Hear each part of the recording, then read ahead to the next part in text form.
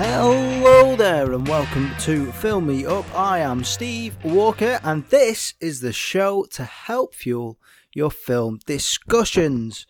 How is everyone doing now that lockdown is kind of over? Not really.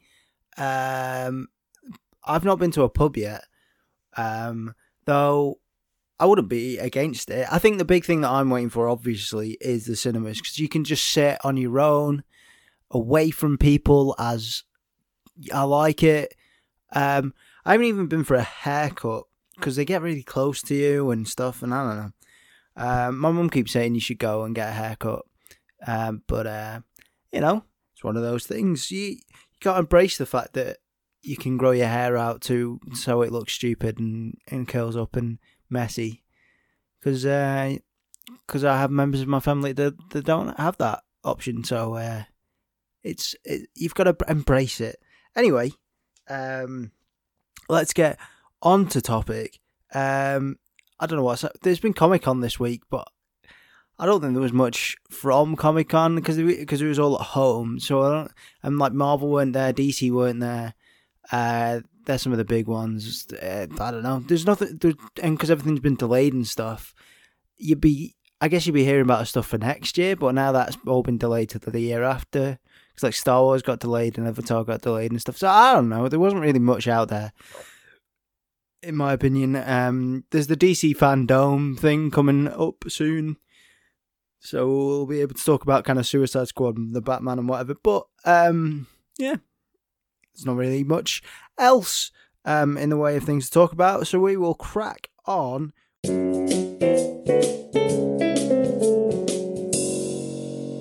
So we are up to Alpha Set L. If you follow me on Twitter, you will have seen the 3 films that I'm covering this week. These are 3 films that I have not seen before, so these will be completely fresh takes. Kind of, maybe I've heard of these films, so I may know if they're good going into them or not. I don't know, but. Let's see. Let's see. Let's try and see what films I could be watching. It is not Life, the film with Ryan Reynolds and Jake Gyllenhaal. That's basically Alien again.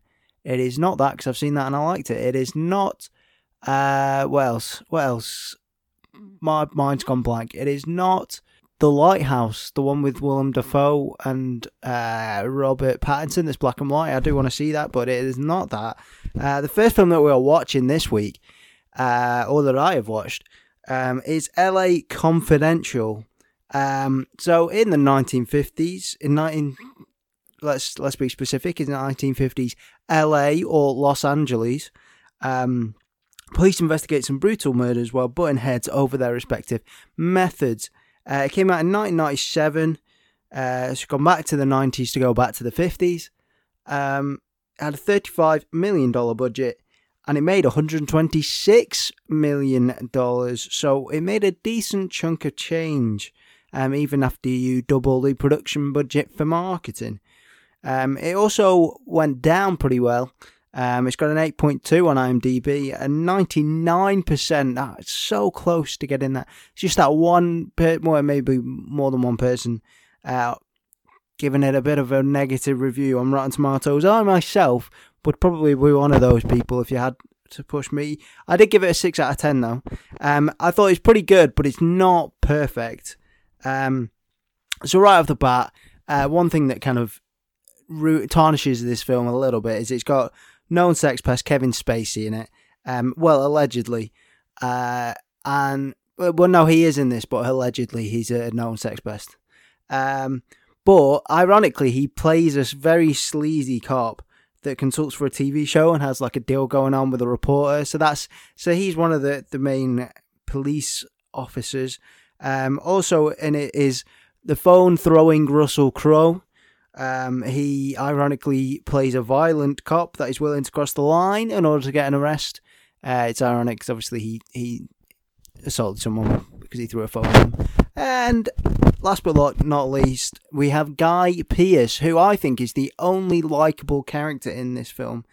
He kind of wants to do things by the book and doesn't care who hates him at all.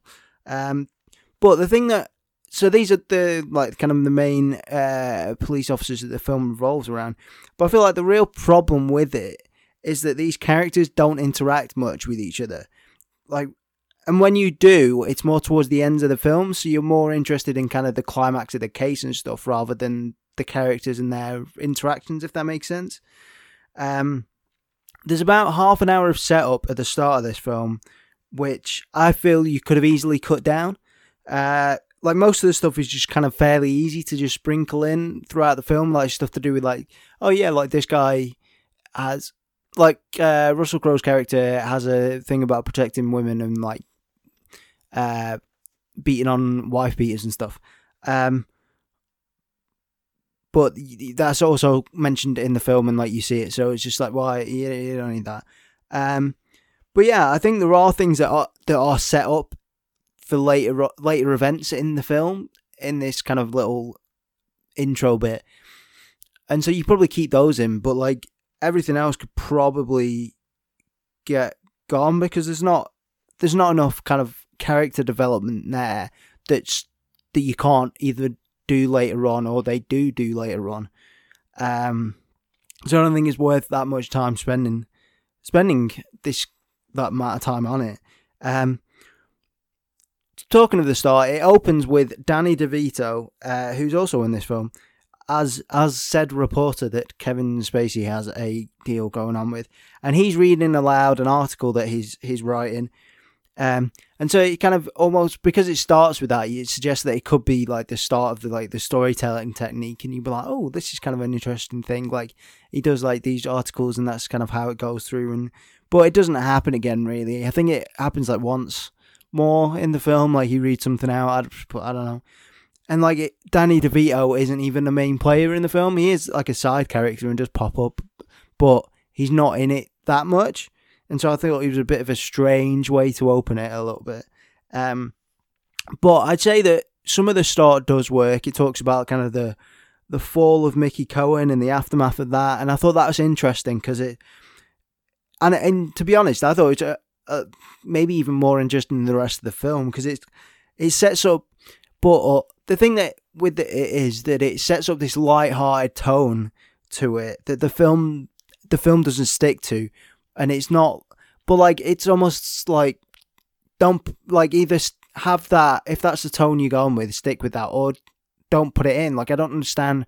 I mean, obviously it's kind of his writing style, but it starts off like an art. I don't know. It starts and ends as if it is an article, but then the rest of it is kind of almost direct to camera sort of thing. And it's oh yeah, because you see in this clip, and then and then he reacts to something in that clip that you've just seen, which can't have been in the article. So it's just I don't know. It's strange, but yeah. So I don't think that really works, but it is kind of interesting and kind of more interesting than what happens in the film. There are some interesting developments in the case, which is kind of the main plot of this film. But I feel that there's too many policemen just stood around doing nothing. Basically, this film is, for the most part, about policemen not doing police work. And I say policemen because there is no police women at that point, because it's the 1950s.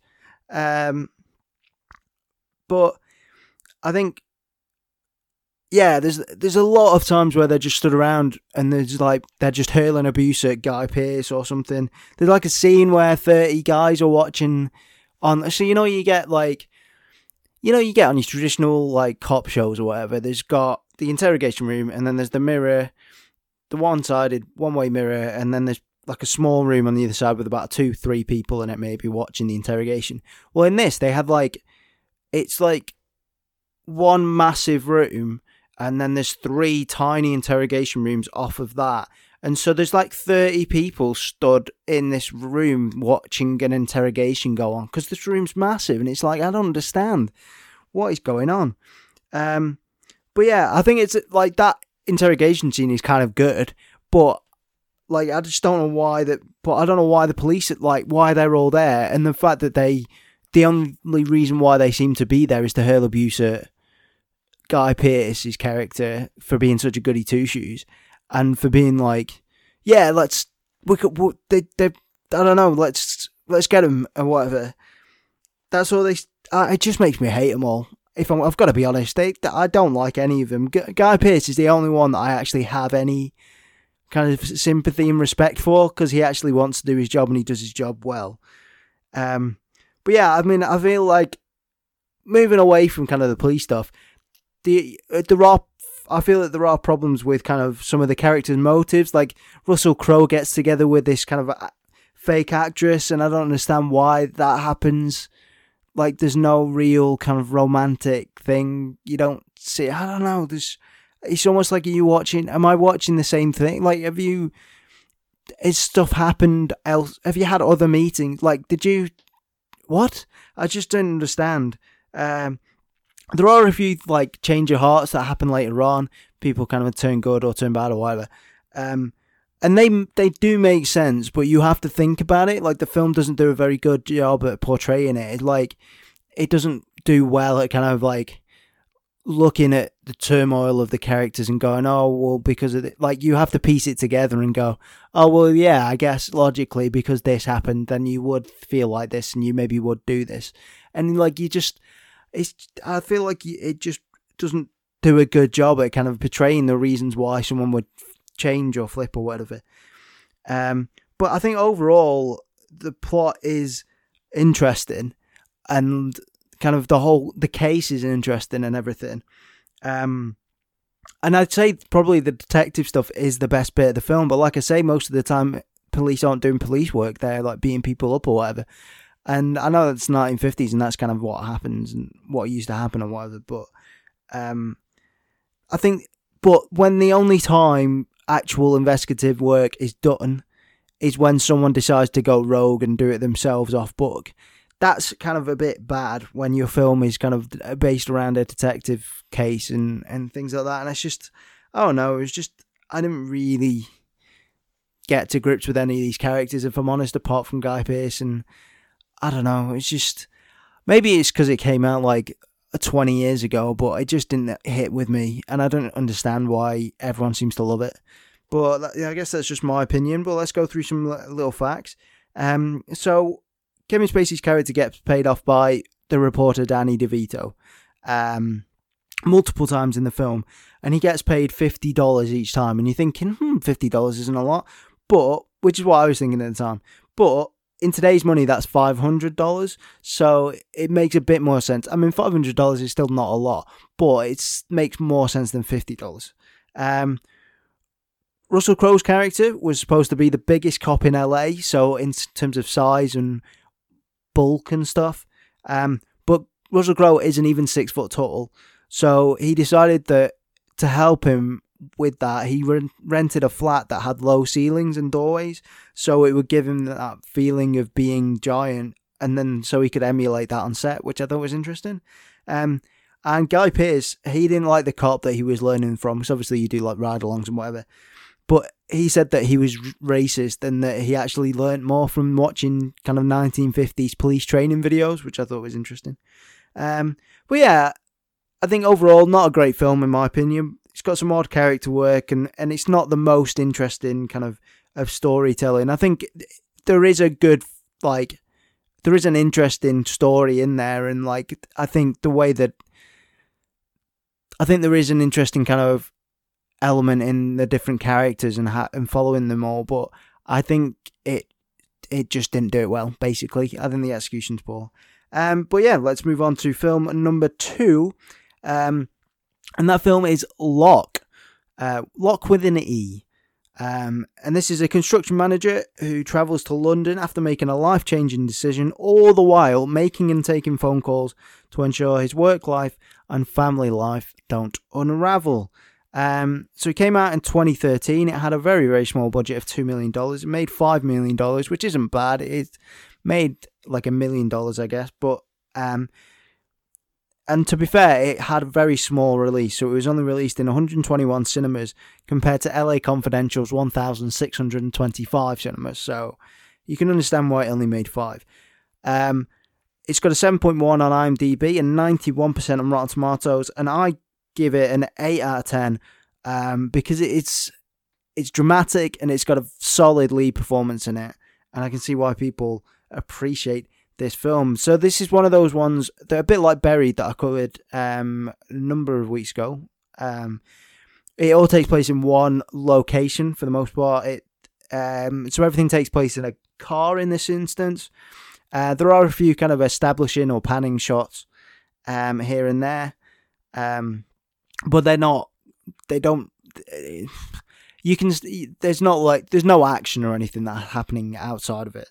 And I think that the panning shots and establishing shots, they do appear frequently enough that it keeps it visually interesting, and kind of there's multiple camera angles as well that keeps it interesting. So you never kind of bored or stale, like you never find it boring or stale in kind of terms of watching it. But yeah, there's only one actor on camera again, like Buried, and this time it's Tom Hardy, who gives a great and really believable performance of a guy who's just trying to remain calm and cope with all the different elements to his predicament. He's Welsh in this as well, by the way, which I thought his Welsh accent was very good. You often see him having to kind of centre himself after he's taken a phone call, like in preparation for the next one, because he's talking to different people and he has to like act in a different way. And there's like there are like moments where his emotions boil over, but for the most part, he's got it in check. And I think the brilliant thing for me is that you can like almost see the rage and the sadness kind of building in him, and you can see it kind of there, and you feel that he's trying to keep it under control, and like the outburst could happen at any time. So when they do, it's kind of a bit cathartic, but they're kind of more impactful as well because they don't happen that much. One thing I did kind of like is kind of the opposite of LA Confidential. There's no establishing backstory or anything. It just throws you straight in.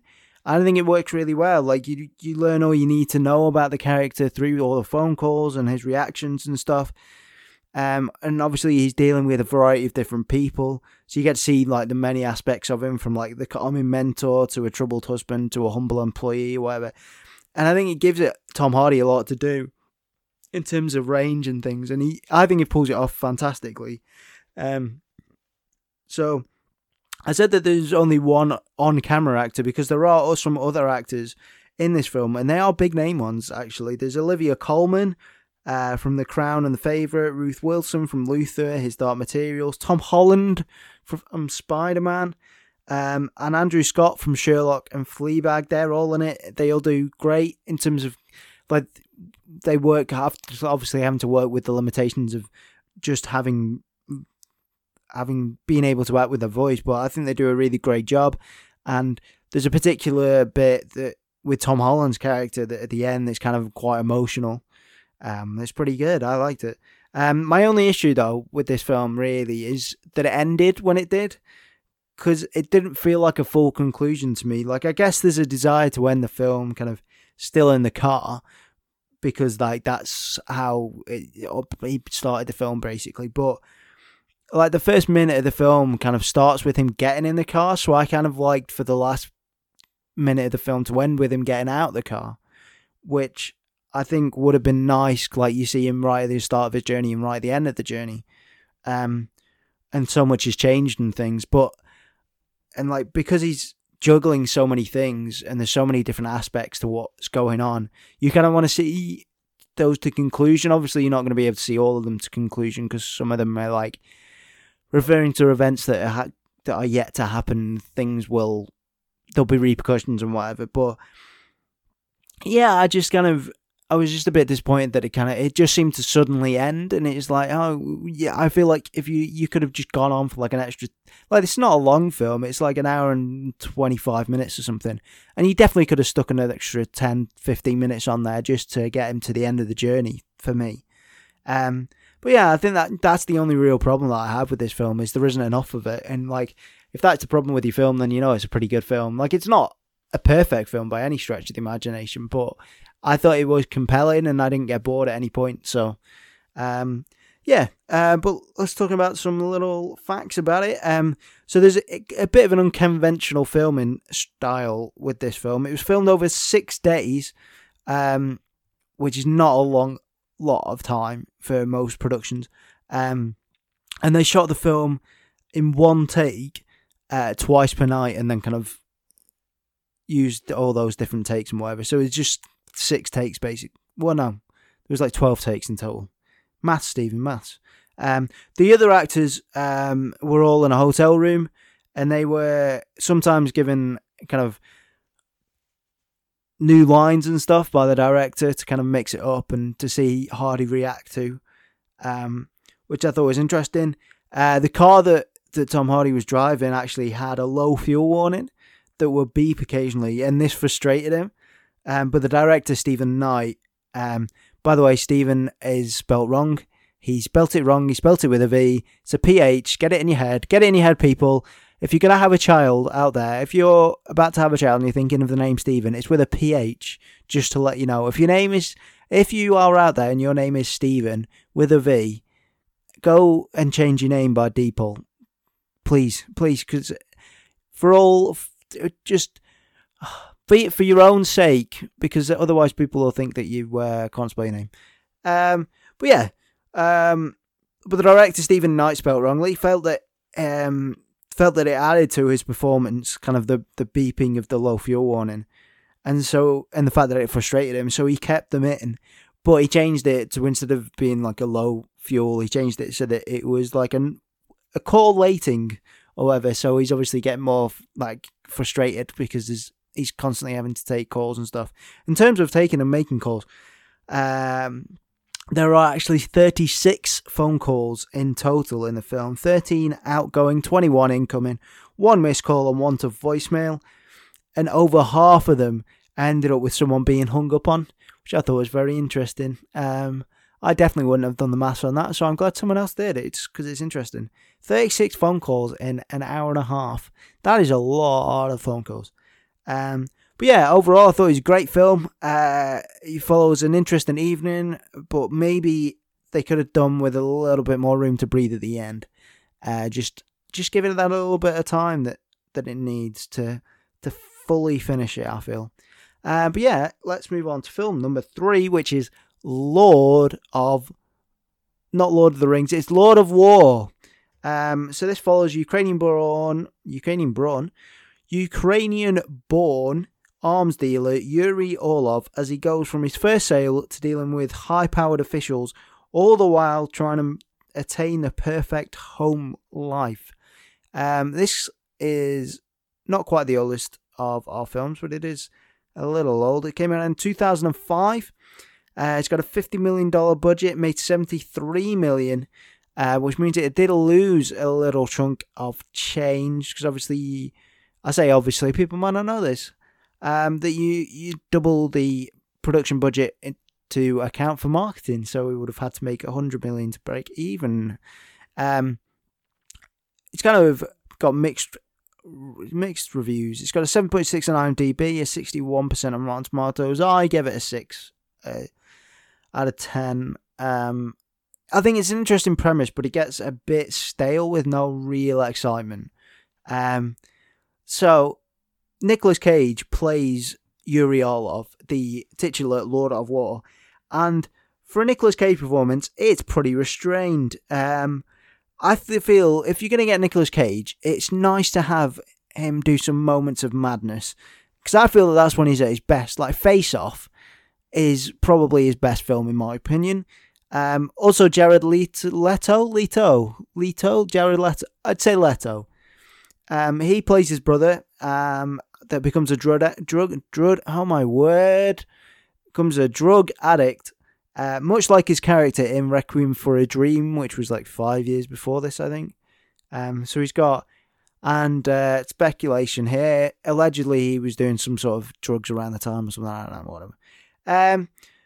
The film has Nicolas Cage narrating throughout it, which, I don't know, it gives it a bit of a docudrama feel to it, because it's like, because you're like learning about everything that's going on, and like it's not based on true events per se, but like the gun running and stuff, it did happen and has happened and probably still does happen.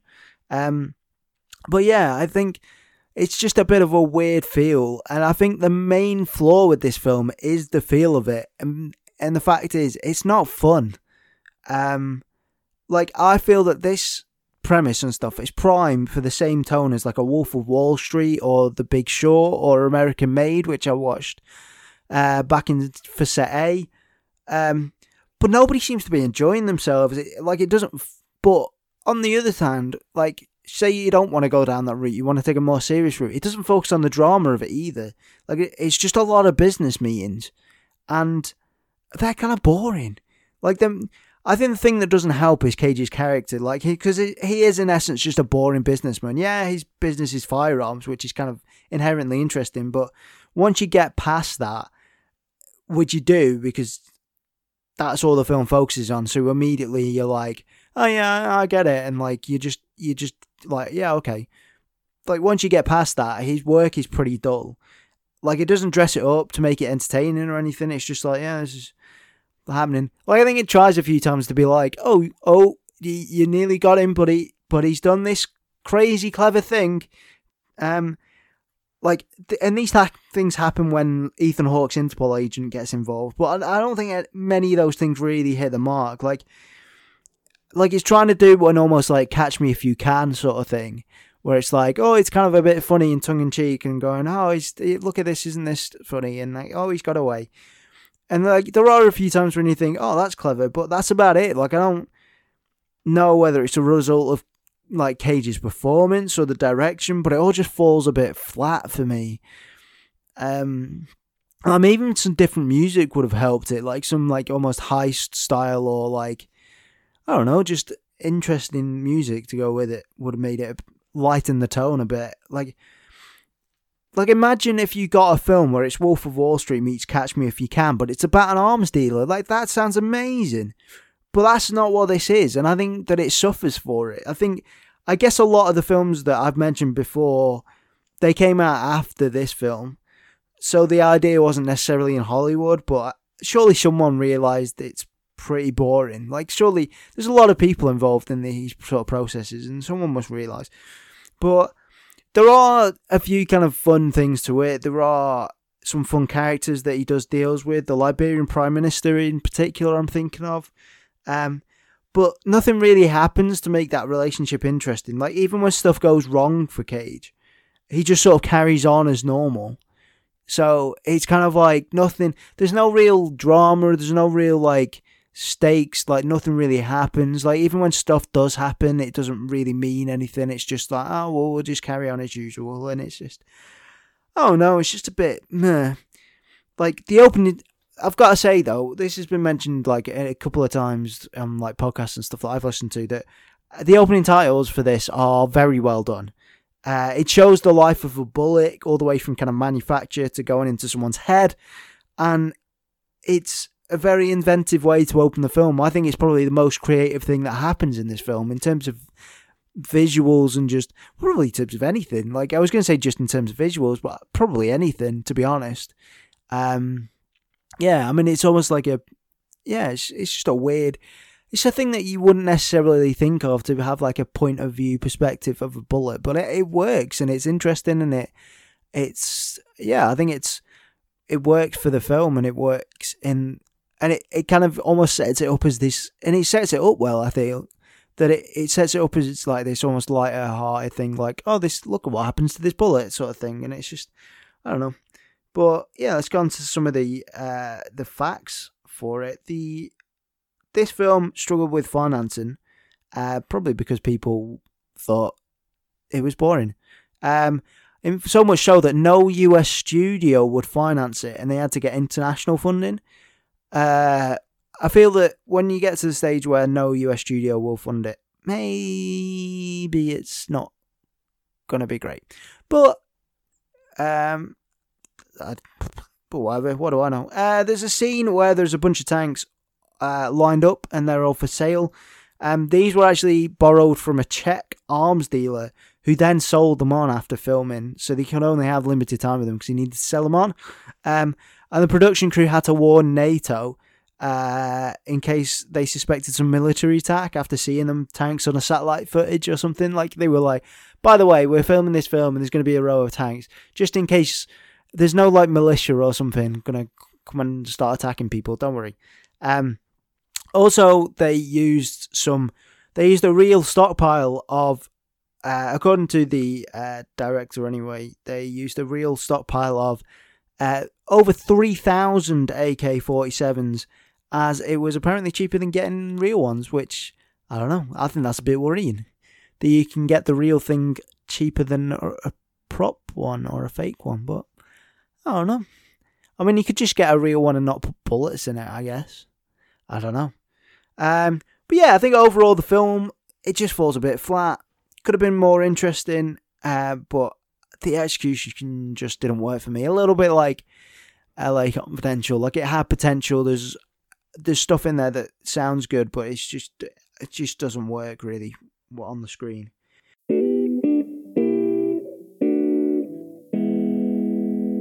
We are now on to a film that wasn't. So a few weeks ago, I actually looked at Newt, which was an animated film that didn't get made. It was a Pixar film. And so I decided that I was going to look at another film that didn't get made, that was also animated. And this week, it's a DreamWorks film, and it's called Me and My Shadow. So DreamWorks announced it in 2010, and it was to be released in March 2013. I think that's about the same time that Newt was supposed to come out. Anyway, its initial screenplay was written by Steve Benchich and Ron Friedman. I'm having all sorts of problems with n's and does today. Anyway, they both worked on Chicken Little, Brother Bear, and Open Season, so all fairly meh animated films. I don't think I've seen any of them, to be fair, so I can't really judge. And it was to be directed by Mark Dindal, who also worked with Steve and Ron on Chicken Little. But he also did The Emperor's New Groove, which is probably the only animated film that features a llama that I can think of. Yeah. Well, especially a person turning into a llama. But anyway, but this is the thing about this film. It had a very exciting and intriguing aspect about it, and I won't tell you about it. I will let Bill Damashke, the co-president of production at DreamWorks at the time, I'll let him explain to you what that aspect is. He said, "The way Who Framed Roger Rabbit combined hand-drawn and live action, this does the same, but with CG and hand-drawn. Me and My Shadow will combine the time-honoured tradition of hand-drawn animation with the magical sophistication of CG characters and worlds in ways that have never been experienced by audiences before." So, it's going to have 2D and 3D bits in this film, which I thought was quite interesting. Let's find out how they're going to utilise that. Well, the synopsis of this film is that Stanley Grubb is basically the most boring person in the world. And his shadow, Stan, wants some adventure. When a shadowy criminal emerges with plans to take over the human world, Stan, or Shadow Stan, I don't know which one Stan sees an opportunity to break the number one rule of the shadow world, and that is, they lead, we follow. And he breaks it in order to take control of Stanley and get the adventure he's always wanted. So the way the 2D and 3D was going to work is that the shadow world is going to be 2D hand-drawn animation, and the human world was going to be 3D CG animation. There's multiple stills online of the concept art. There's even like an official poster that they brought out showcasing the dual animation style. So if you just do a quick Google of Me and My Shadow, it'll probably come up. So Tom Assel and Matt Ember were brought in to revise the screenplay. They'd worked on Get Smart Epic, which I covered not that long ago, which was another animated film, and Home. Mark Dindal was replaced as director by Alessandro Carloni. Carloni had worked in DreamWorks for a while on How to Train Your Dragon, Kung Fu Panda series, and The Croods, but this would have been his directorial debut. But instead, he got that with Kung Fu Panda 3, which he co-directed. At the time of the kind of the director change and everything, the film was pushed back from March 2013 to November 2013, I guess as a result of these changes and the revisions. It was going to have... So we've talked about some of the people that were involved behind the scenes, but let's talk about people that were involved in the scenes, and they are some of the voice actors, which would have been Josh Gad, who is most famous for Olaf in Frozen. He would have been Stanley, the human. Kate Hudson, who, I don't know, was maybe mainly in rom-coms and things like that. She was playing Heidi, who is Stanley's love interest. And Bill Hader was who has been in Inside Out and kind of Ice Age and stuff. He was going to be Stan the Shadow. He was going to be Shadow Stan. It would have been Kate Hudson's first voice acting gig. But again, she actually got that on Kung Fu Panda 3. So not only was it the directorial debut of Alessandro Carlone, but it was the voice acting debut of Kate Hudson, which is interesting. Tom Hiddleston was also rumoured to be the shadowy villain, which makes sense as kind of 2012 was Avengers time. So, and Loki was everywhere and people love Loki. So it makes sense to kind of capitalise on that. So yeah, everything's going well. At that point, Josh Gad shares a photo of on Instagram of him with the script and at the studio to record his first lines in 2012. But in June 2012, the film was actually pushed back to March of 2014. And Mr. Peabody and Sherman, don't worry, I don't really know much about it either. That was moved up to the November 2013 spot. By the way, Mr. Peabody and Sherman did come out. I remember reading that or seeing that it was a film. Something about a dog. I don't know. Dog with glasses. Anyway, more struggles meant that Mr. Peabody and Sherman went back to March 2014, and Me and My Shadow was removed from the release schedule. So at the announcement, the really initial announcement in 2020, Bill Damashke said, "We are proud to have assembled a world-class creative team of filmmakers and artists, all of whom have vast experience on both computer-generated and traditionally animated films." But obviously, it's been pushed back and pushed back and pushed back, and then it was taken off the release schedule completely, which is never a good sign, really, unless you know that the film is definitely coming out. One of the animators, Matt Williams, it's Williams, but it's got an E between the M and the S. He actually worked on Looney Tunes Back in Action, SpongeBob SquarePants movie, and Princess and the Frog. So he's got he's one of these kind of veteran animators that's got that experience of multiple mediums and things like that. And he said this was the most fun I've ever had on a feature film. Definitely the most talented animators I've ever worked with in my career. It was a great small crew where we were all given a certain level of freedom. I was going to be lead on the villain of the film, but sadly it was cancelled before I could start my first shot. So obviously there are stills and screenshots and stuff, and concept art and things. So they've obviously worked on stuff, and maybe they've animated a bit of kind of... I think there's some pencil animations, but I don't think there's any kind of real proper animations out there. Apparently in 2012, a press screening was held, presumably only with some footage and concept art and whatever. And DreamWorks CEO Jeffrey Katzenberg, he fell asleep during it. So I guess that's probably the cause for the delays.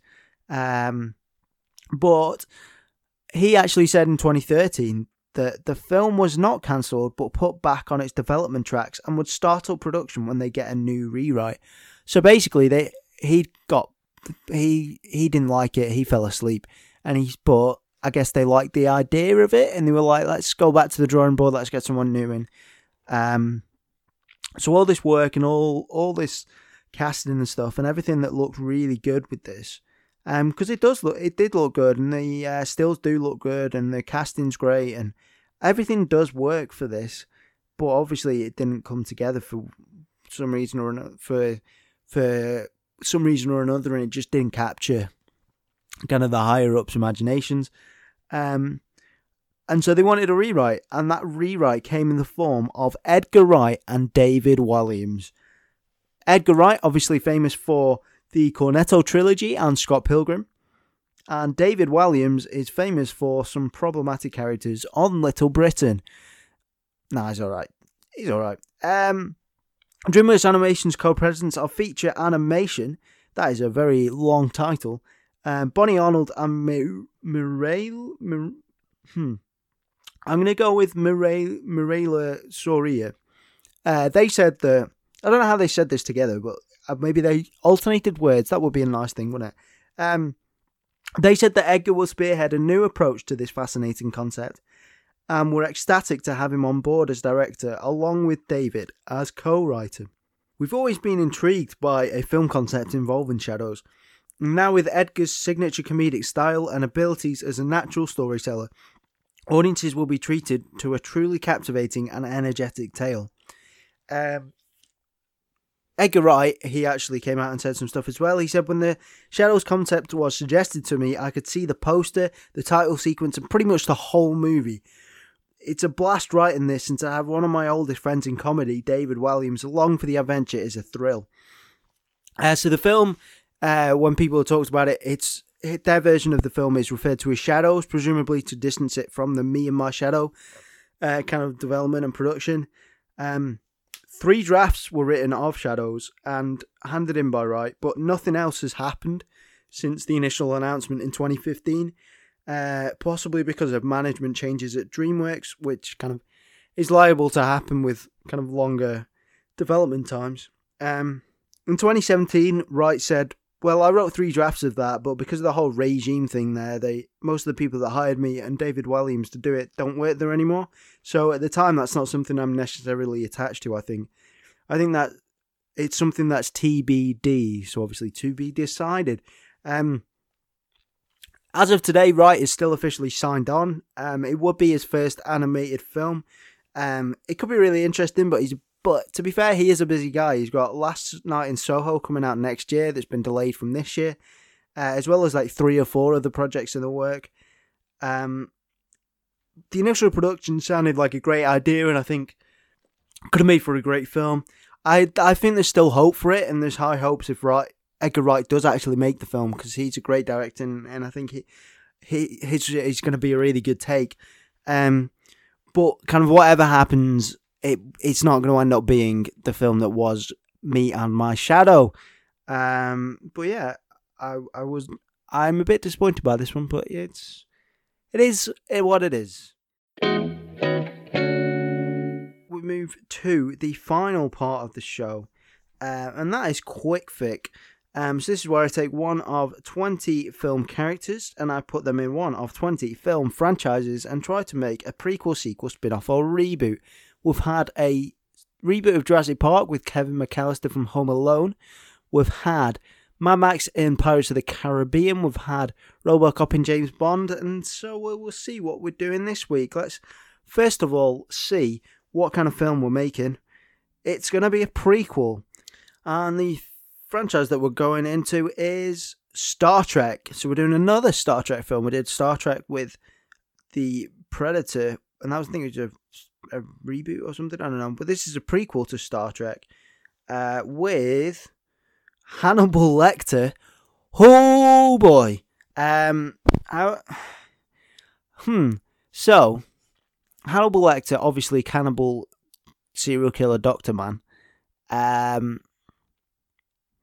Put him in space, cooking up any sort of aliens and things. Maybe he is a serial killer. I don't know. How do you make a prequel of that? So you've got let's say it's the new Star Trek films. Let's say it's the Kelvin timeline. So it's Star Trek 2009, the one with Chris Pine in it. So that starts with him getting onto the Enterprise. Maybe it's a prequel to Star Trek with Chris Pine in it. And he gets roped in with a... Oh, no, because there's a thing with his dad. So you could do a prequel of with his dad, and Hannibal Lecter is on his ship. He's the medic, maybe? And the medic people start going to the medic with problems, and then they come out with worse and worse problems, and basically they end up dying and he eats them or something. I don't know. So maybe he's going with amputation a lot more, and you find him that he's eating people that way, something like that, and that it's an investigation on the ship. Maybe you put in some other sort of alien or creature or whatever that they've visited and they've brought on board, so then it throws so that they can be a red herring. Maybe you make it the prequel that I was thinking of before with Chris Pine on, I want to say Earth, but I don't think it is Earth, whatever it is, in that little town thing. And if there's Hannibal Lecter, he's going around eating people there. I mean, that's the only real way you can do it, I guess. He's either Starfleet or not Starfleet, but he's always going to be the villain. But maybe he's not the villain, mate, because that's kind of the thing with Silence of the Lambs, is he's not the villain of Silence of the Lambs, is he? He's just a consultant. So maybe he has that consultant role again, but you are pretty much just doing a remake of Silence of the Lambs in the Star Trek universe. So there is that problem. But yeah, I think those are well, I mean, there's only really those kind of couple of options in terms of he's either consulting or he's the villain, and he's either Starfleet on Kirk's dad's ship or Chris Hemsworth's ship, or he's on Earth or wherever Chris Pine lives. I think those are the only two sort of options that you can do. Maybe you make it like Mad Max and he's kind of cannibal. He's gone like cannibal gang sort of thing, and he's not hiding it. But they kind of underestimate him because they think, oh, he's just generic cannibal gang thing. But he's not incredibly smart. I think that might be interesting. That might throw people off. I think that would be an interesting way to go. Maybe that's a thing that could also happen on the Star, like if you were a Starfleet with Chris Hemsworth's ship, they land on some sort of planet that involves some cannibal gang and whatever, but there's more shenanigans going on because he's Hannibal Lecter and he knows his stuff. So I think that would be quite fun. I think the obvious thing that you have to do is to get some sort of liver, kidney beans and a nice Chianti. It's not kidney beans, is it? Fava beans with the heat his liver with some fava beans and a nice Chianti. You need something. You need to get that in there. Whatever happens, that is getting in there. But thank you very much for listening. And if you have any other suggestions for a prequel with Hannibal Lecter in the Star Trek universe, please let me know on Twitter at AllOutWalker or by email at filmypod@outlook.com. Those are also the places you can find me at if you would like to comment on any of the things that we've talked about today, whether it's the Alpha Set films or me and my shadow. If you've got any suggestions for films that I should watch or films that didn't get made, then please send them on through. If you do follow me on Twitter, you will see on Monday the 3 films that I will be covering for Alpha Set M. That's about it, I think. Yeah. So thank you once again for listening, and I will see you metaphorically next time. Bye.